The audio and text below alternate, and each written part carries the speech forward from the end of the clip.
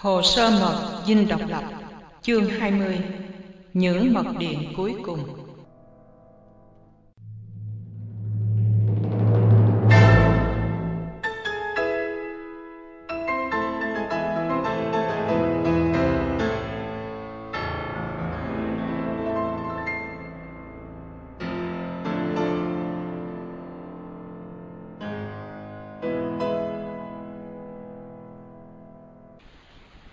Sau bài diễn văn của Tổng thống Ford, Thiệu ra chỉ thị cho tân Thủ tướng Nguyễn thành lập một nội các chiến tranh với tính chất đoàn kết dân tộc, bao gồm các lãnh tụ đối lập, tôn giáo và lao động. Thiệu muốn trao nhiều quyền cho nội các này với những nhân vật mới. Ông Cẩn được bổ nhiệm thay thế ông Kim vào ngày 5 tháng 4. Ông Kim đã làm thủ tướng từ 1969 và vừa từ chức, giữa lúc tình hình đang sôi động. Ông Cẩn trước đó là chủ tịch Hạ viện. Là người miền Nam trung thành với ông Thiệu, nổi danh là người hiền lành và biết điều trong giới chính trị Sài Gòn, nhưng không được ngoại quốc biết tới. Ông Cẩn mời Hưng ở lại làm việc trong chính phủ mới với nguyên chức vụ, nhưng với nhiều trọng trách hơn. Ngày 11 tháng 4, Cẩn bắt đầu tiếp xúc với các nhân vật Sài Gòn ở nhà riêng để thành lập nội các. Cẩn bàn đến việc tổ chức lại Sài Gòn để giải quyết vấn đề dân tị nạn và để phòng trường hợp Cộng sản tấn công. Những toán khủng bố Cộng sản đã trà trộn trong đám dân tị nạn xâm nhập Sài Gòn để phá hoại và ám sát viên chức chính quyền. Trong lúc nghỉ giải lao, ông tân thủ tướng mời Hưng vào phòng riêng để hỏi về vấn đề mượn tiền Mỹ trong chương trình vay viện trợ. Hưng trả lời, như thủ tướng biết, Tổng thống Ford đã tự ý đưa ra ngày 19 tháng 4 là hạn chót để Quốc hội dứt khoát về Việt Nam. Tôi chắc Quốc hội Hoa Kỳ sẽ bỏ phiếu chống việc viện trợ thêm. Vậy ta phải đề phòng trước, vì ảnh hưởng tinh thần của nó sẽ không phải là nhỏ. Tối thiểu, ta có thể đưa ra một đề nghị khác để Quốc hội hoãn vấn đề biểu quyết viện trợ. Nội các mới đồng ý xuất hiện trên đài truyền hình để trình bày những biện pháp cung cấp thực phẩm và giữ gìn an ninh cho dân Sài Gòn. Đó là một nỗ lực để gây tinh thần và trấn an dân chúng. Nhưng trước khi lên đài truyền hình, Cẩn lại nói riêng với Hưng rằng rất khó có thể trấn an dân chúng được. Người đã công khai bắt đầu xây bãi ở trên những nóc cao ốc. Như vậy dân chúng đã thấy rõ ràng là họ chuẩn bị ra đi rồi. Nếu dân thấy Mỹ đi thì làm sao mà trấn an được? Hưng nói, nếu tình hình quá trầm trọng, ta cũng có thể nghĩ đến chuyện di tản ra đảo Phú Quốc và những đảo lân cận, ưu tiên dành cho quân nhân, cảnh sát, công chức và gia đình, ít nhất cũng đến 2 triệu người. Buổi họp kéo dài đến đêm và tái nhóm vào ngày nghỉ cuối tuần. Ngày thứ Hai, 14 tháng 4, tân thủ tướng trình diện nội các lên tổng thống. Trong suốt buổi lễ, ông Thiệu tỏ ra nghiêm nghị và căng thẳng, vẻ mặt xanh xao, dường như những biến cố vừa qua đã thu hút hết nghị lực của ông. Cộng sản đã tiến gần đến Phan Rang, nơi sinh trưởng của Thiệu. Thông thường, lễ trình diện nội các như vậy phải chấm dứt bằng một bữa tiệc cho tổng thống khoản đãi. Nhưng lần này, không khí có vẻ nặng nề và ông Thiệu quay về văn phòng ngay sau buổi lễ. Thiệu có giận Hưng là vô gặp ông ngay sau đó. Ông Thiệu đưa Hưng xem một công điện đề ngày 14 tháng 4 do Ngoại trưởng Bắc gửi về từ London. Bắc vừa ở Saudi Arabia về London. Chuyến đi của ông có mục đích xin quốc vương Khalid vừa kế vị vua Faisal đồng ý cho Việt Nam Cộng Hòa vay tiền như phụ vương của ông đã hứa trước khi bị hạ sát. Bắc cho biết Khalid đã thuận cho Việt Nam Cộng Hòa vay tiền thẳng hoặc bảo đảm để Hoa Kỳ tiếp tục viện trợ quân sự. Thiệu e ngại rằng Quốc hội Hoa Kỳ sẽ bỏ phiếu chống số viện trợ 722 triệu cho Việt Nam và phải tìm cách để trì hoãn việc này. Hưng nghĩ rằng việc thương thuyết mượn tiền của Saudi phải cần có thời gian ít ra cũng 4 tháng, cho nên lúc này ông Thiệu phải xúc tiến ngay kế hoạch vay viện trợ để tránh cái quyết định không của Quốc hội Hoa Kỳ vào ngày 19 tới. Hưng đề nghị Việt Nam Cộng Hòa nên thương thuyết với Hoa Kỳ để vay tiền và dùng ngân khoản của Saudi làm tiền thế chân. Trong tình trạng chống đối ở Hoa Kỳ hiện nay, ta có thể nói với người Mỹ là chỉ mượn tiền của họ thay vì viện trợ, để họ khỏi tiếp tục bỏ phiếu không. Ta cũng cần phải làm một cái gì để giữ vững tinh thần quân dân của ta ở đây nữa. Thiệu chỉ thị cho Hưng thảo ngay một lá thư gửi cho Tổng thống Ford, đề nghị vay 3 tỷ trong khuôn khổ vay viện trợ, chia ra mỗi năm 1 tỷ, và Hưng sẽ phải lên đường đi Washington ngay để cho kịp thời. Nhiệm vụ của Hưng là tìm cách trì hoãn việc bỏ phiếu của Quốc hội ngày 19 tới và đề nghị vay tiền. Thiệu dặn dò nếu Quốc hội bỏ phiếu không viện trợ cho Việt Nam Cộng Hòa nữa, thì sẽ làm cho quân đội ta bỏ súng ngay. Vay viện trợ là cử chỉ cuối cùng của Hoa Kỳ trước khi họ bỏ rơi mình. Cùng lúc đó thì tại Washington ngày 14 tháng 4, Ủy ban Ngoại giao Thượng viện đã yêu cầu gặp Tổng thống Ford để thảo luận về tình hình Đông Nam Á. Đây là sự việc hạn hữu ít khi xảy ra. Phía hành pháp có Ford, Kissinger và Scowcroft, cố vấn an ninh, tham dự. Buổi họp diễn ra trong bầu không khí nghiêm trọng. Theo ông Ford, ý định của các thượng nghị sĩ đã rõ ràng. Chúng tôi bằng lòng chấp thuận một ngân khoản lớn để di tản, nhưng viện trợ quân sự thì một cắc bạc cũng không. Nghị sĩ Frank Church cho rằng Hoa Kỳ sẽ bị rắc rối lớn nếu định di tản tất cả người Việt thân Mỹ sang Hoa Kỳ. Nghị sĩ Joseph Biden tuyên bố, tôi sẽ bỏ phiếu thuận để cấp bất cứ ngân khoản nào cho việc di tản người Mỹ ra khỏi Việt Nam, nhưng tôi không muốn số tiền đó dính líu đến việc di tản người Việt. Về tới văn phòng, Hưng cùng người phụ tá, tiến sĩ Nguyễn Mạnh Hùng, soạn lá thư của ông Thiệu định gửi cho Ford. Trước khi đưa cho người thư ký đánh máy, Hưng bắt cô ta thề không tiết lộ việc này. Lá thư đó đọc như sau. Kính thưa Tổng thống, những biến cố gần đây đã làm tình hình miền Nam Việt Nam nghiêm trọng bội phần. Mặc dù chúng tôi đã rút về một phòng tuyến khả dĩ, có thể phòng thủ cả về quân sự lẫn kinh tế, chúng tôi vẫn phải đương đầu với địch quân đang gia tăng quân số và võ khí tối tân. Trong khi Cộng sản đang tập trung ở ngay trước ngưỡng cửa của vùng châu thổ miền Nam, quân dân Việt Nam Cộng Hòa đã sẵn sàng và chuẩn bị mang toàn lực chiến đấu để bảo vệ lãnh thổ và tự do. Muốn làm được như vậy, chúng tôi rất cần phương tiện để chiến đấu, nhất là vũ khí và đạn dược.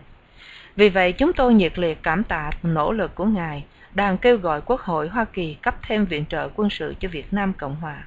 Tuy nhiên, viện trợ quân sự đã trở thành một vấn đề khó khăn của chính phủ Hoa Kỳ trước công luận và có thể bị Quốc hội bác bỏ. Sự kiện này sẽ có ảnh hưởng khốc hại đến tinh thần quân sĩ của chúng tôi trước trận chiến lịch sử. Chúng tôi không muốn việc này xảy ra. Chúng tôi ghi ơn tất cả những hy sinh xương máu và vật chất của nhân dân Hoa Kỳ trong quá khứ để bảo vệ miền Nam Việt Nam tự do. Chúng tôi hoàn toàn thông cảm với các nhà lập pháp khi họ phải đương đầu với những vấn đề chính trị và những mối quan tâm của họ trong khi cứu xét viện trợ quân sự cho Việt Nam Cộng Hòa. Trong trường hợp bất khả kháng, chúng tôi xin trình Ngài một giải pháp khác như sau đây. Tôi trân trọng thỉnh cầu Ngài kêu gọi Quốc hội cho Việt Nam Cộng Hòa vay dài hạn 3 tỷ Mỹ Kim, chia thành 3 năm, lãi suất do Quốc hội ấn định, và xin triển hạn 10 năm trước khi trả vốn và lời. Tài nguyên dầu hỏa và canh nông của Việt Nam Cộng Hòa sẽ dùng làm tiền thế chân cho món nợ này. Món nợ giúp chúng tôi chống xâm lăng và cho chúng tôi cơ hội để tồn tại như một quốc gia tự do. Chúng tôi kêu gọi lương tri và lòng trắc ẩn của nhân dân Hoa Kỳ. Hãy nghĩ đến một quốc gia đồng minh trung thành trong 20 năm sóng gió vừa qua. Một dân tộc đã chịu rất nhiều hy sinh thống khổ để giành một cõi sống tự do. Một dân tộc như vậy rất đáng được thiện cảm và giúp đỡ. Trong giờ phút khẩn cấp này, tôi xin Ngài kêu gọi Quốc hội Hoa Kỳ hãy cứu xét ngay lời yêu cầu của Việt Nam Cộng Hòa. Đây là một hành động cuối cùng của chúng tôi kêu gọi sự giúp đỡ của Hoa Kỳ như một nước đồng minh. Trân trọng, kính thư, Nguyễn Văn Thiệu. Ý định của Hưng là mang bản thảo của lá thư sang Washington để dò dẫm xem sao, rồi đánh điện về Sài Gòn để ông Thiệu gửi lá thư đó cho Tổng thống Ford qua đại sứ Martin.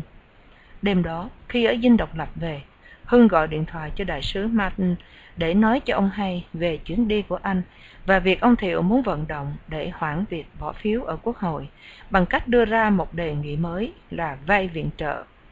Hưng cần Martin giúp. Anh hỏi Martin xem có cơ hội may mắn gì không. Martin trả lời, may ra. Nhưng dù ông ta có từ tốn khoan thai đến mấy, cũng không giấu nổi vẻ thiếu nhiệt thành và nghi ngờ của ông. Sau lời chúc Hưng thượng lộ bình an, Martin nói tiếp, Nhân tiện tôi muốn hỏi ông, bao giờ thì tổng thống của ông từ chức? Hưng ngạc nhiên, tự hỏi tại sao ông đại sứ lại bất chợt hỏi anh câu hỏi chết người này giữa lúc tình thế như vậy. Hưng đáp lại là anh không hiểu ông đại sứ muốn nói gì cả. Hưng để ý đây là lần đầu tiên Martin dùng từ ngữ tổng thống của anh thay vì tổng thống hay tổng thống Thiệu như mọi khi ông vẫn dùng. Hưng viết phúc trình ngay cho Thiệu về câu hỏi trớ trêu này của Martin. Sau đó, vì quá mệt mỏi, anh phải lấy mấy viên thuốc ngủ ra uống, cố gắng nhắm mắt vài giờ đồng hồ trước khi chuẩn bị lên đường. Hưng được một số bạn đồng liêu trong nội các ra phi trường tiễn biệt. Lúc đó là 1 giờ 30 chiều, ngày thứ Tư 15 tháng 4, và là buổi sáng tinh sương cùng ngày ở Washington. Hưng có nhiệm vụ là phải hoàn tất sứ mạng trước ngày 19 tháng 4, là hạn chót Tổng thống Ford muốn Quốc hội có thái độ về viện trợ cho Việt Nam.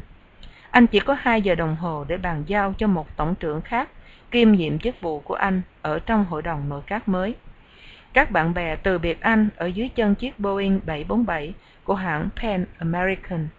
Anh cảm thấy bất trắc, bối rối và lòng buồn vô kể. Từ mấy ngày nay, đài BBC và Tiếng Nói Hoa Kỳ đều loan tin về vụ cắt viện trợ và tiên đoán miền Nam sẽ sụp đổ chỉ trong vài ngày tới đây. Những người cận vệ của anh trông thật là buồn bã, nước mắt quanh tròng khiến anh cũng không thể cầm lòng được nữa. Chưa bao giờ anh nghĩ rằng Cộng sản lại có thể diễn binh ở Sài Gòn trong khi anh đang ở Washington. Anh nghĩ nếu đường cùng thì Việt Nam Cộng Hòa sẽ thương thuyết với Hà Nội để hoặc cắt đất, hoặc khi tuyệt vọng thì sẽ thành lập chính phủ liên hiệp với Cộng sản miền Nam, và như vậy có thể sẽ mất nhưng cũng một vài năm sau. Nếu để Cộng sản kéo quân vào Sài Gòn với xe tăng của Nga thì Hoa Kỳ sẽ mất hết thể diện trước quốc tế. Tất cả kế hoạch triệt thoái của Hoa Kỳ là để bảo vệ danh dự của họ.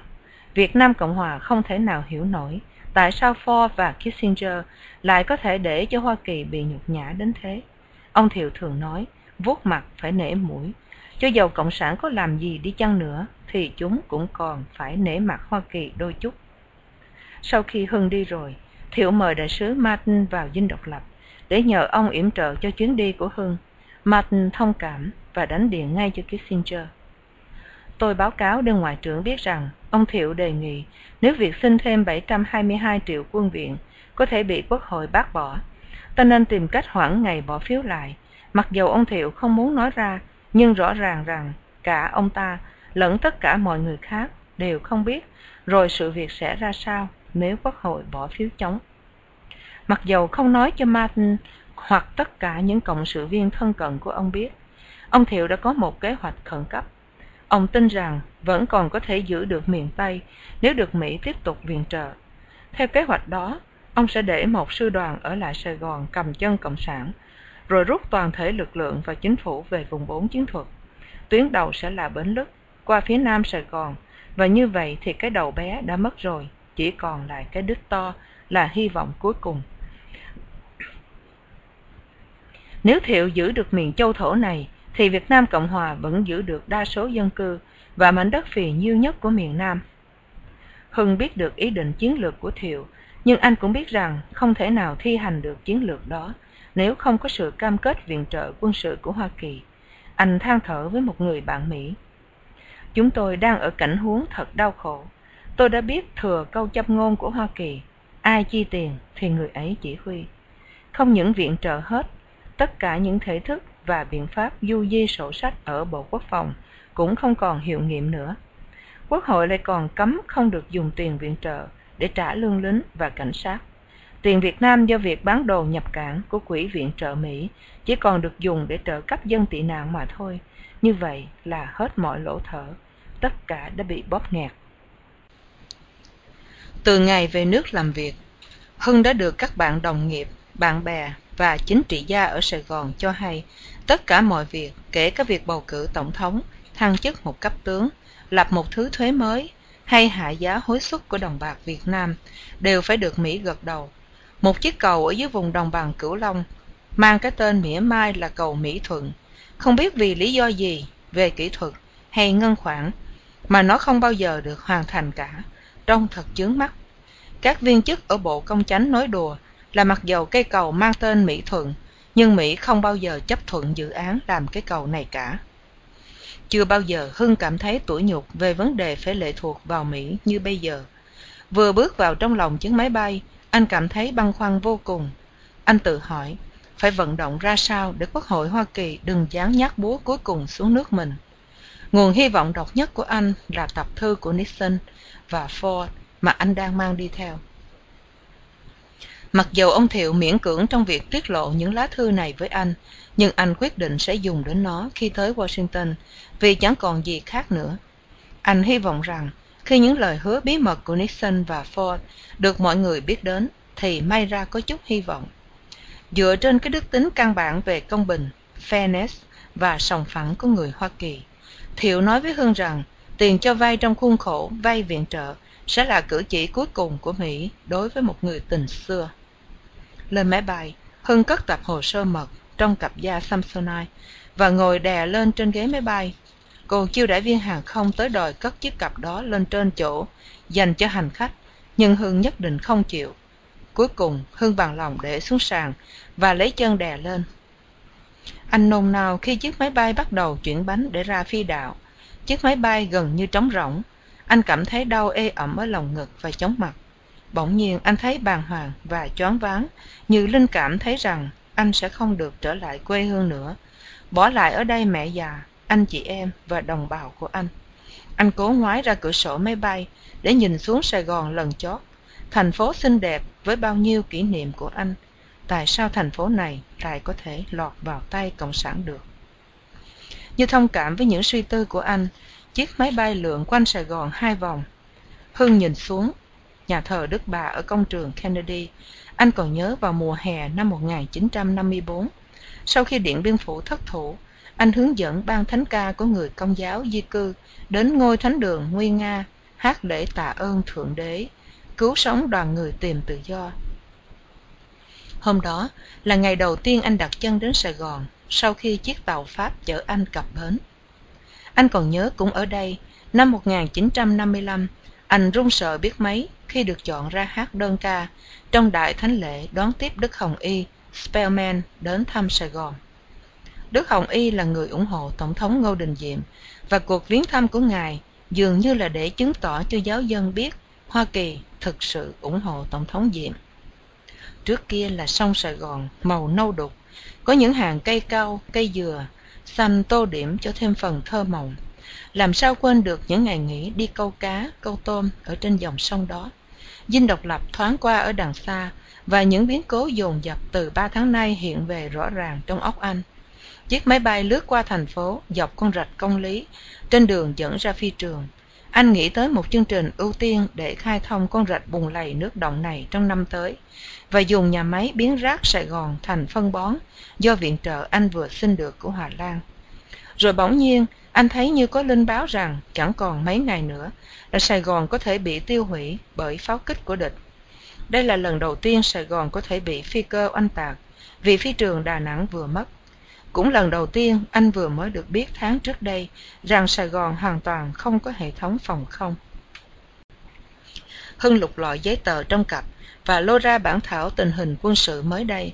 Theo bản báo cáo đó, quân miền Nam còn lại chừng 53.000, là số tàn quân của 6 sư đoàn bộ binh, trong khi quân Bắc Việt ước lượng hơn 200.000, gồm 22 sư đoàn, kể cả 6 sư đoàn trừ bị mới ném vào chiến trường miền Nam.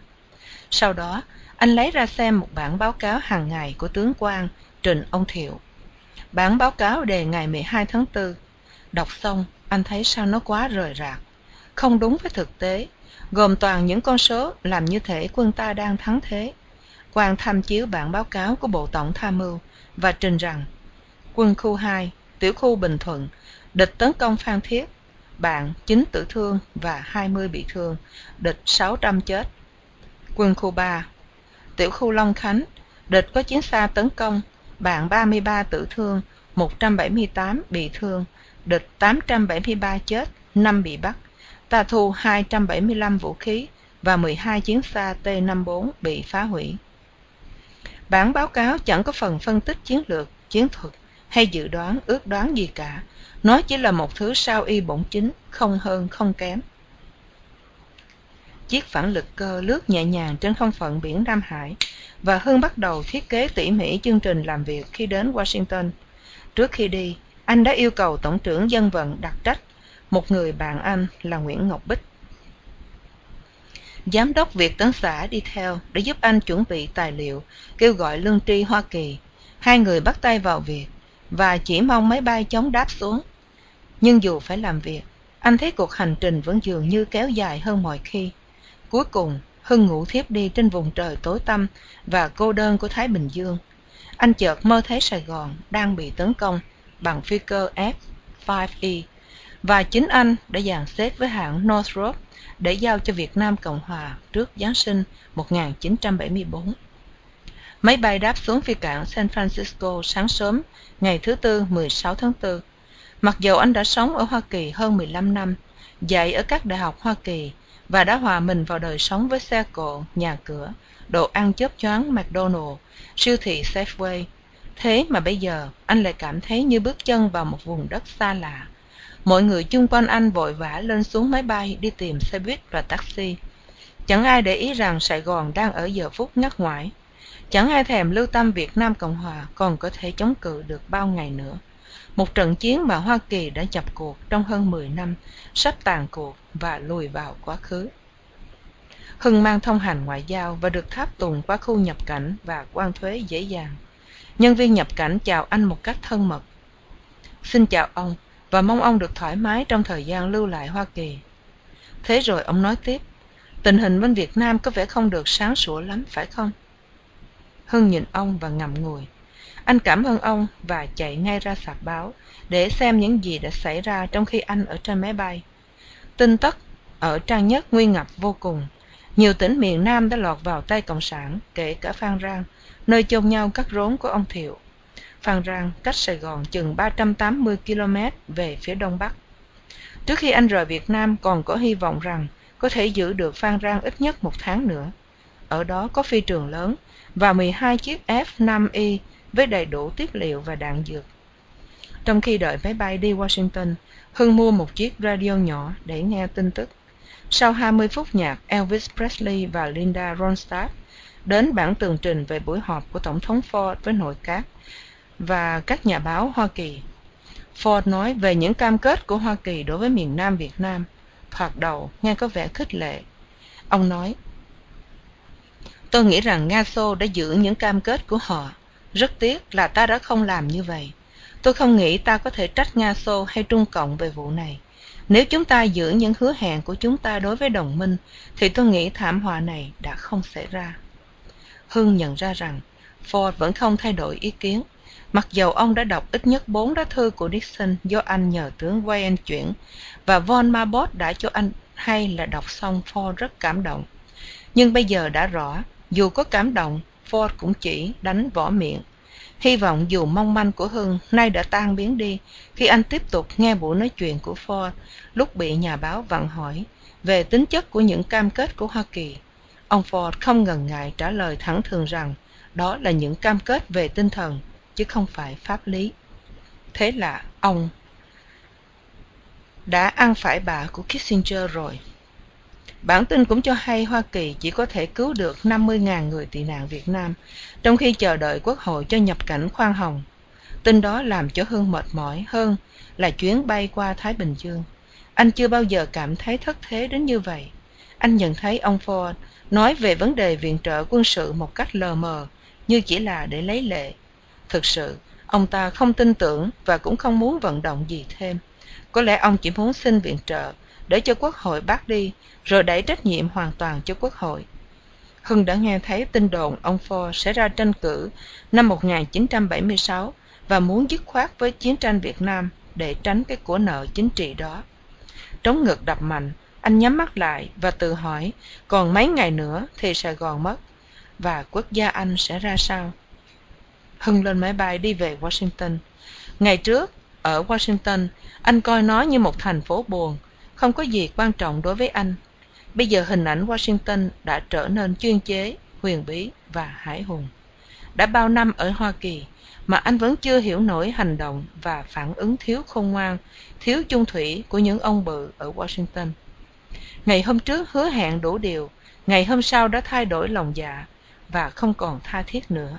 Từ Eisenhower, Kennedy cho đến Johnson, Tổng thống Hoa Kỳ nào cũng đã vẽ một tuyến của thế giới tự do ở tại Việt Nam. Nhưng nay thì họ lại cho rằng dính dáng vào Việt Nam là một nhầm lẫn to lớn. Nhìn thấy những gì đã xảy ra ở Việt Nam, bây giờ Hưng nghĩ anh sẵn sàng nói thẳng với Hoa Kỳ rằng các ông không làm cho người đàn bà mang thai rồi cho đó là một nhầm lẫn và bỏ chạy. Các ông không nhúng tay vào đất nước chúng tôi làm cho tán loạn, rồi nói là nhầm lẫn và cúng dù. Trong lúc đường cùng, anh muốn loan báo chương trình vay tiền Freedom Loan trên đài tiếng nói Hoa Kỳ, đài VOA, để khích lệ quân dân bên nhà. Người bạn của anh, Lê Văn, đã sắp xếp giờ để phỏng vấn anh trên đài. Các bạn đang nghe truyện do Nguyễn Thu của Thư viện audio.net diễn đọc. Hưng thức gần suốt đêm để chuẩn bị cho những gì anh sẽ nói. Sáng ngày 18 tháng 4, vừa lúc sửa soạn phát thanh, thì Lê Văn đưa cho anh tin các hãng thông tấn đánh đi cho hay Ủy ban Quốc phòng Thượng viện vừa bỏ phiếu chống việc tăng viện cho quân Việt Nam Cộng Hòa. Ủy ban Ban giao quốc tế cũng vừa chấp nhận dự luật cho quyền Tổng thống Ford sử dụng quân đội Hoa Kỳ để di tản người Mỹ ra khỏi Việt Nam. Thế là kế hoạch của Hưng tan ra mây khói, không còn ai để kêu cứu nữa. Ông Ford đã quyết định bỏ Việt Nam. Henry Kissinger tuyên bố, cuộc bàn cãi về Việt Nam nay đã chấm dứt. Ngành hành pháp Hoa Kỳ đã chấp nhận bản án của Quốc hội, không hiềm thù, không biện minh và cũng không kháng cáo. Mối lo ngại của Hoa Kỳ bây giờ là vấn đề di tản. Tổng thống Ford bổ nhiệm Dinh thuộc Bộ Ngoại giao đứng đầu lực lượng đặc nhiệm di tản. Ngày 17 tháng 4, Kissinger gửi công điện tối mật cho đại sứ Martin ra lệnh xúc tiến ngay việc di tản người Mỹ ra khỏi Sài Gòn.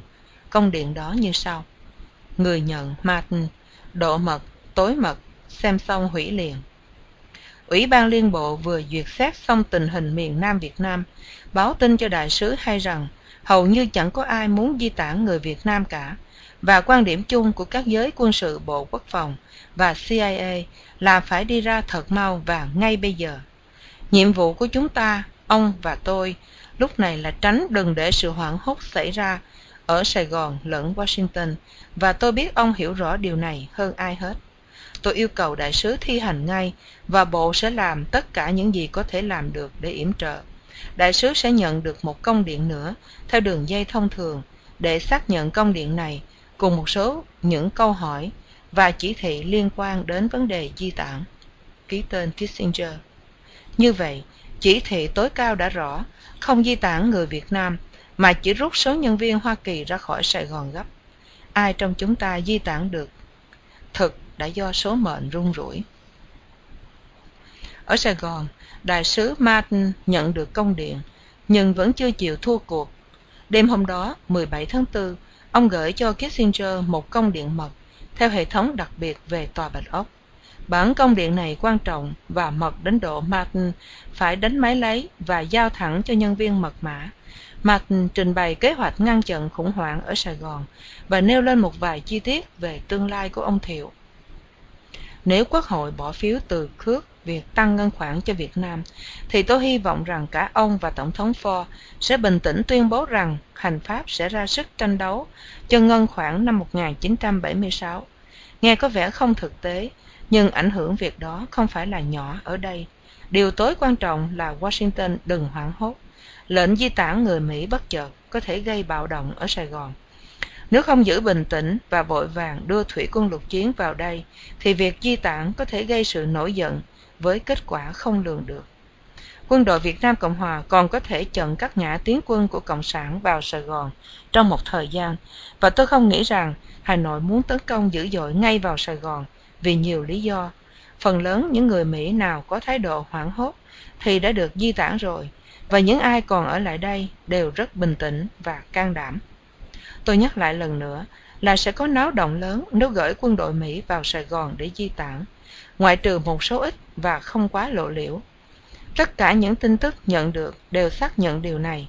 Người Việt Nam sẽ cho rằng Hoa Kỳ mang thủy quân lục chiến vào để di tản người Mỹ, và mặc kệ số phận người Việt ở đây, đó là một hành động phản bội trắng trợn của Hoa Kỳ, và họ sẽ có phản ứng mạnh. Cứ để như tình trạng hiện tại, chúng tôi sẽ gây được cảm tình với người Việt Nam, vì họ cho rằng người Mỹ còn ở lại đây cũng chịu chung số phận với họ. Matt vẫn còn hy vọng có thể thương thuyết với Bắc Việt để đi đến một giải pháp cuối cùng. Nhưng ông ta nghĩ rằng nếu muốn được như thế thì Thiệu phải rút lui. Matt còn nghĩ rằng Sài Gòn, cựu đại sứ Bùi Diễm và tướng Trần Văn Đôn, người vừa được cử làm tổng trưởng quốc phòng trong nội các mới, lại đang muốn thương thuyết với Bắc Việt được xúc tiến ngay. Matt nói ông có thể gặp Diễm và Đôn để bàn chuyện này. Ông đề nghị với Kissinger để ông thuyết phục ông Thiệu từ chức. Matt tiếp tục công điện tối mật. Tôi vẫn có thể nói với ông Bùi Diễm và tướng Trần Văn Đôn rằng việc thay đổi nhân sự là việc làm của họ, nhưng tôi nhận thấy vấn đề thương thuyết không thể tiến hành được nếu Thiệu còn ngồi đây. Nếu được Washington cho phép, tôi sẽ cố gắng thuyết phục Thiệu và cho ông ta biết rõ rằng đây chỉ là một ý kiến cá nhân của tôi với tư cách là một người bạn chân thật. Sau khi suy nghĩ mọi đàn, tôi đi đến kết luận là chỗ đứng của ông ta trong lịch sử sẽ được bảo đảm hơn nếu xét tất cả những gì ông ta đã làm cho đất nước này. Nếu ông ta không chịu mà cố tham quyền cố vị, thì cơ hội cuối cùng để cứu vãn miền Nam Việt Nam như một quốc gia còn chút tự do sẽ không còn nữa. Tôi sẽ cho ông Thiệu rõ, tôi đã đi đến một kết luận vô tư là nếu ông ta không chịu xuống, thì các tướng lãnh dưới quyền ông sẽ bắt buộc ông làm điều này. Có một cách rút lui êm đẹp và trang trọng nhất là tự ý ông từ chức, và nói cho đồng bào của ông biết rằng ông phải làm như vậy để bảo vệ hiến pháp và để chính phủ kế vị có thể dễ dàng điều đình cứu vãn nước Việt Nam tự do. Đó là hành động của một người vô cùng can đảm để quyền lợi quốc gia lên trên hết. Tôi sẽ cố nói cho ông ta biết rằng đây là một thiện ý của tôi, chứ không phải của ông Bộ trưởng Ngoại giao hay Tổng thống Hoa Kỳ. Và tôi cho rằng những vị này vẫn một lòng ủng hộ chính phủ và nhân dân Việt Nam Cộng Hòa. Đây là công điện tôi tự đánh máy lấy, không có bản sao, ngoại trừ hồ sơ của Washington. Tôi tin rằng Thiệu sẽ nghe lời tôi. Tôi biết như vậy vì Thiệu tin những điều tôi nói là sự thật, và ông ta biết những điều tôi nói từ trước đến nay đều thành sự thật. Đồng thời, tôi cũng nghĩ rằng chúng ta phải trả một giá nhỏ cho sự hòa hoãn này. May ra ta có thể thuyết phục Nga Xô và Trung Cộng vì quyền lợi của họ trong sự giao thiệp với Hoa Kỳ trong tương lai, nên ngăn cản Hà Nội đừng vội vào Sài Gòn và tiếp tục con đường thương thuyết với miền Nam. Có một điều tôi cam đoan chắc chắn là nếu đưa quân đội Hoa Kỳ vào đây để lo di tản người Mỹ trong tình hình hiện tại, thì họ sẽ phải chiến đấu với quân dân miền Nam để tìm đường chạy ra. Nếu ta hành động một cách bình tĩnh, thì ta có thể rút khỏi một cách êm đẹp. Tôi nhắc lại, sẽ không làm một lỗi lầm ghê gớm nữa trong 100.000 lỗi lầm người Mỹ đã làm ở Việt Nam.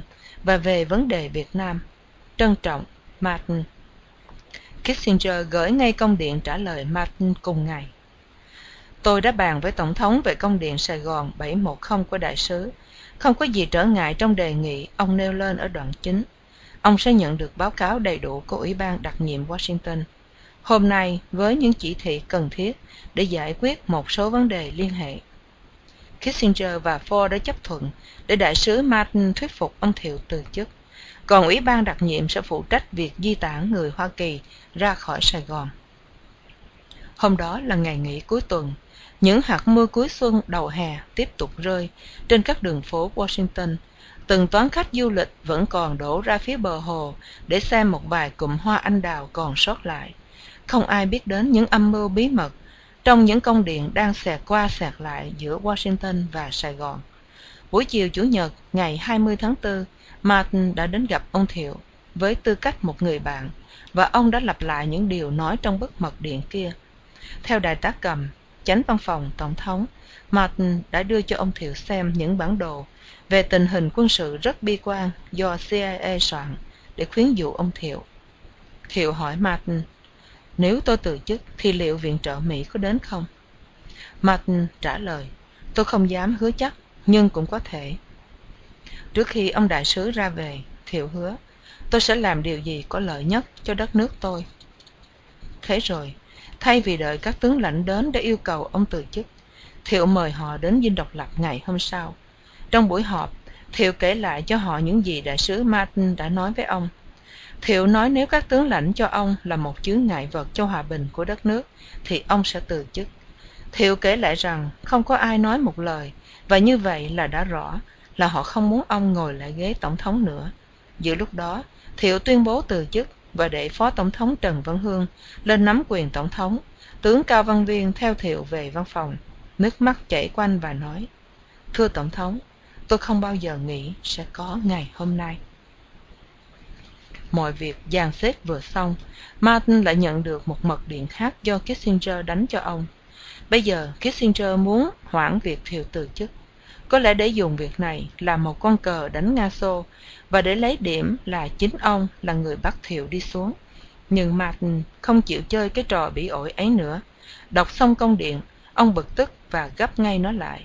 Martin kể: "Công điện đó được xếp ngay vào hồ sơ và tôi lừa đi, không thi hành."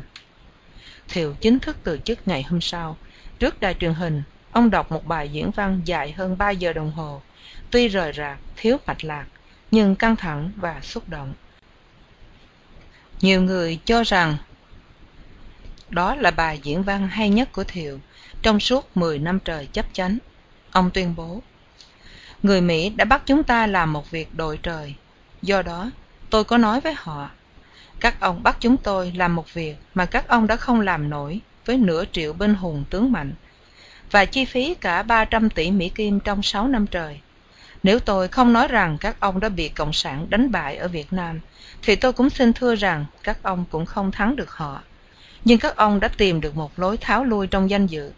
Và bây giờ, khi quân đội chúng tôi thiếu súng ống, đạn dược, trực thăng, phi cơ và B-52, các ông lại bắt chúng tôi làm một việc như lấp cạn bể đông. Tỉ như trường hợp các ông cho tôi 3 đồng bạc và bắt chúng tôi lấy vé máy bay hạng nhất, thuê phòng ngủ 30 đồng một ngày, ăn 4-5 miếng bít tết và uống 7-8 ly rượu vang một ngày. Thật là chuyện phi lý. Các ông để chiến sĩ của chúng tôi chết đuối dưới làn mưa đạn của địch. Đó là một hành động vô nhân đạo của một đồng minh vô nhân đạo. Đó là một lý do tại sao, khi phái đoàn Quốc hội Hoa Kỳ đến đây, tôi nói với họ rằng đây không phải là vấn đề 300 triệu nữa, mà là vấn đề Hoa Kỳ có còn giữ lời hứa giúp đỡ nhân dân Việt Nam trong công cuộc bảo vệ nền độc lập và tự do của họ hay không. Chính vì lý tưởng tự do này mà người Hoa Kỳ đã chiến đấu sát cánh cùng chúng tôi, và cũng vì đó mà 50.000 người Hoa Kỳ đã hy sinh xương máu ở đây. Hoa Kỳ hãnh diện là một quốc gia bảo vệ đến cùng chánh nghĩa và lý tưởng tự do trên thế giới, và sẽ ăn mừng lễ độc lập năm thứ 200 vào năm tới đây. Tôi hỏi họ rằng, lời nói của Hoa Kỳ có giá trị gì không? Những cam kết của Hoa Kỳ có còn hiệu lực không? 300 triệu không phải là món tiền lớn đối với các ông. So sánh với món tiền khổng lồ các ông chi phí vào đây trong 10 năm qua, món tiền này chỉ đủ để các ông đánh trận trong 10 ngày. Từ chối món tiền này, các ông còn muốn chúng tôi thắng Cộng sản, hay ngăn chặn làn sóng xâm lăng của Cộng sản. Đó là công việc mà các ông đã không làm nổi trong suốt 6 năm trường, với quân đội và chi phí khổng lồ của Hoa Kỳ. Thật là phi lý." Sau khi được trao quyền tổng thống, cụ Trần Văn Hương nói với đại sứ Martin nên khuyên ông Thiệu ra ngoại quốc và dàn xếp giùm chuyến đi này. Martin đồng ý. Sau đó, cụ Hương gọi dây nói cho ông Thiệu, khuyên ông sớm rời khỏi Việt Nam để công việc của cụ được dễ dàng hơn. Cụ Hương nói, nếu không, Cộng sản sẽ nói tôi đang điều khiển một chính phủ Thiệu, không có Thiệu. Để cho sự ra đi của Thiệu hợp pháp, ông Hương ký nghị định đề cử ông Thiệu làm đặc sứ của Việt Nam Cộng Hòa đi Đài Bắc để phúng điếu Tổng thống Tưởng Giới Thạch vừa từ trần ngày 5 tháng 4. Theo chỉ thị của đại sứ Martin, Thomas Poga, trùm CIA ở Sài Gòn, đứng ra sắp xếp chuyến đi của ông Thiệu. Thiệu nói với Poga xin cho Thủ tướng Kim và một số cộng sự viên đi cùng. Chiếc máy bay DC-6 dưới quyền sử dụng của đại sứ Hoa Kỳ từ Thái Lan bay đến Sài Gòn trong đêm 25 tháng 4. Poga và tướng Charles Thoms gặp Thiệu và đoàn tùy tùng ở nhà ông Kim trong bộ tổng tham mưu. Poga chuẩn bị 3 chiếc công xa màu đen, tài xế đều của CIA. Kim đã xếp đặt ở cổng bộ tổng tham mưu để cho những chiếc xe này vào không gặp khó khăn gì. Thiệu và những người đi theo, mỗi người chỉ được mang theo một hành lý xách tay. Bà Thiệu và các con lúc đó đã đi trước rồi. Trong khi Thiệu và đoàn tùy tùng nâng ly chia tay ở nhà Kim, Poga chuẩn bị giấy tờ cho mọi người. Sau đó, họ lên xe đi thẳng ra phi trường. Đoàn xe lướt qua đài tưởng niệm chiến sĩ trận vong của đồng minh với 3 hàng chữ nổi bật trên bảng. Những hy sinh cao quý của các chiến sĩ đồng minh sẽ không bao giờ bị quên lãng. Thiệu ngồi giữa Poga và Teams ở ghế sau trong xe. Như vậy, lính gác cổng chỉ nhìn thấy mặt người Hoa Kỳ khi xe đi ngang qua. Đoàn xe Hoa Kỳ chạy vút về phía sân bay ở hãng Air America. Đại sứ Martin đã đợi sẵn ở đó để tiễn ông Thiệu lên máy bay. Dù trong buồn thảm và cam chịu số phận, ông Thiệu vẫn đi thủng thẳng, cố giữ phong độ. Ông quay lại cảm ơn Martin đã dàn xếp chuyến đi này. Ông đại sứ với một giọng xúc động đáp lễ: "Thưa Tổng thống, đó là điều tối thiểu tôi có thể làm. Xin tạm biệt và chúc ngài may mắn." Sau khi Thiệu lên đường, Martin và Poga trở về, đến dự tiệc tiết tân của phái đoàn Ba Lan trong Ủy ban Quốc tế Kiểm soát đình chiến, làm ra vẻ như không có gì xảy ra. 2 giờ sau, Dinh Độc Lập thông báo ông Thiệu đã lên đường ra ngoại quốc. Ngày 29 tháng 4, bà Anna Seno tới Đài Loan vì công việc riêng, nhưng cũng mang theo lời nhắn nhủ của Ford đến ông Thiệu. Bà Seno cho ông Thiệu biết là vì tình hình phản chiến ở đây, ông Thiệu không nên đến Hoa Kỳ lúc này. Ông nên đi nơi khác, nhưng gia đình ông thì có thể vào Hoa Kỳ được. Bà Seno nói có thể dàn xếp để Thiệu đi đâu tùy ý. Ông Thiệu lạnh lùng với bà: "Làm kẻ thù của Hoa Kỳ thì dễ, nhưng làm bạn với họ thì thật là khó."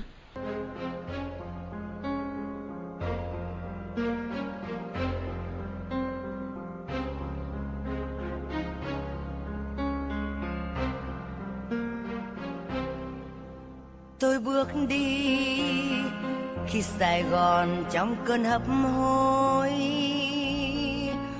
Ôi Sài Gòn, chờ đợi thở hơi cuối cùng.